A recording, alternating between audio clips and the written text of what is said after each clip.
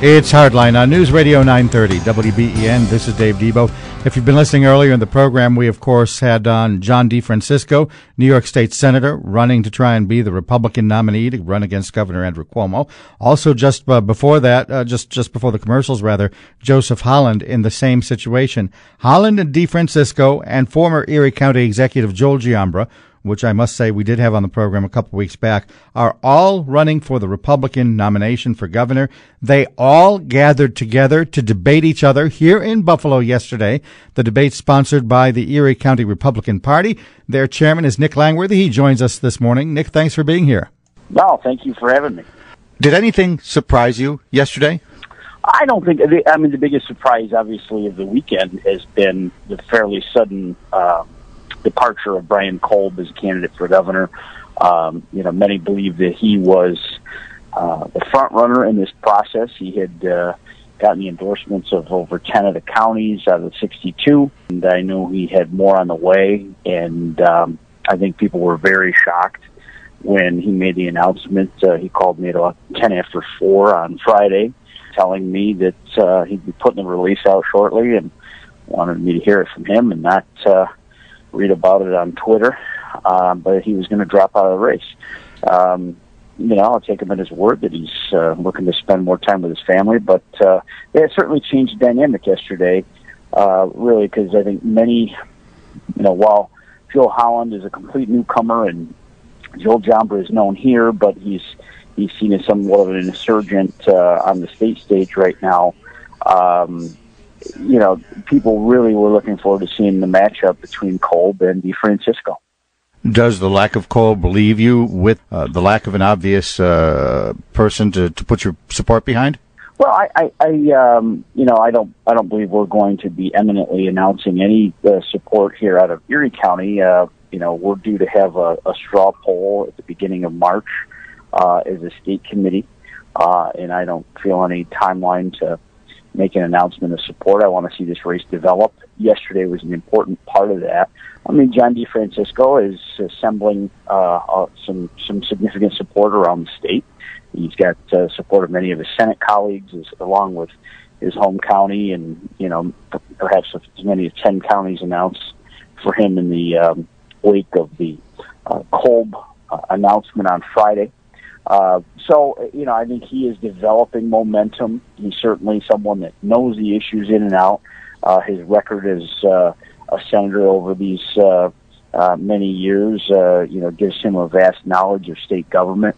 And it's up to him to establish that, he is capable of not only being governor, but also, laying out a campaign that can win in November, which is a very difficult task.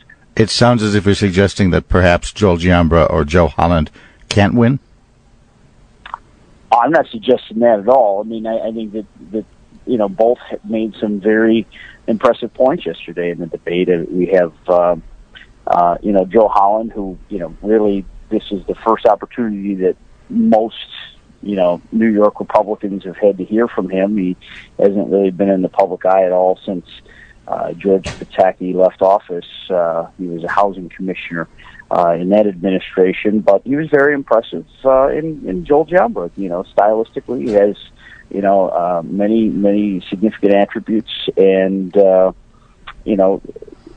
he laid out a lot of the familiar themes that he campaigned and governed on as county executive about Albany's crushing unfunded mandates. So I think that they're going to continue to take this show on the road. Today, they go to Onondaga County, which has already endorsed John DeFrancisco, but it's a regional screening for state committee members in central New York, where they will, lay out their case in a little different format than we had yesterday, but they will lay out their case as to why they're the best nominee. Talk about the crowd yesterday. What was their reaction?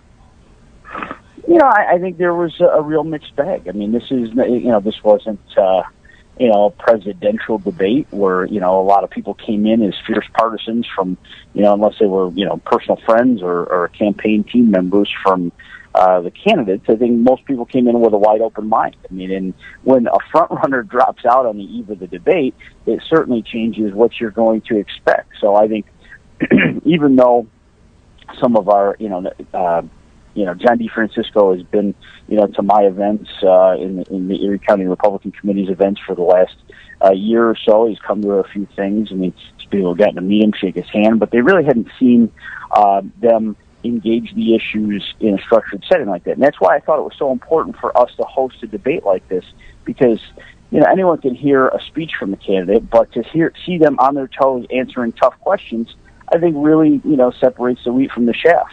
And our debate setting, I think, is one that I think other counties and structures should take forward.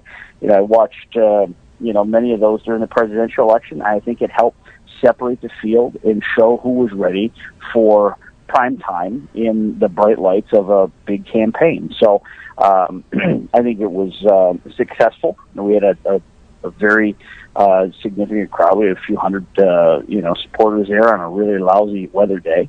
So I was very happy with that. And I think there's a lot more enthusiasm. There's people that want to get involved in an effort to take, Andrew Cuomo out of the governor's mansion. And, we need a standard bearer to get behind. It can't just be, an anti-Cuomo message there. We have to get a candidate to go work for.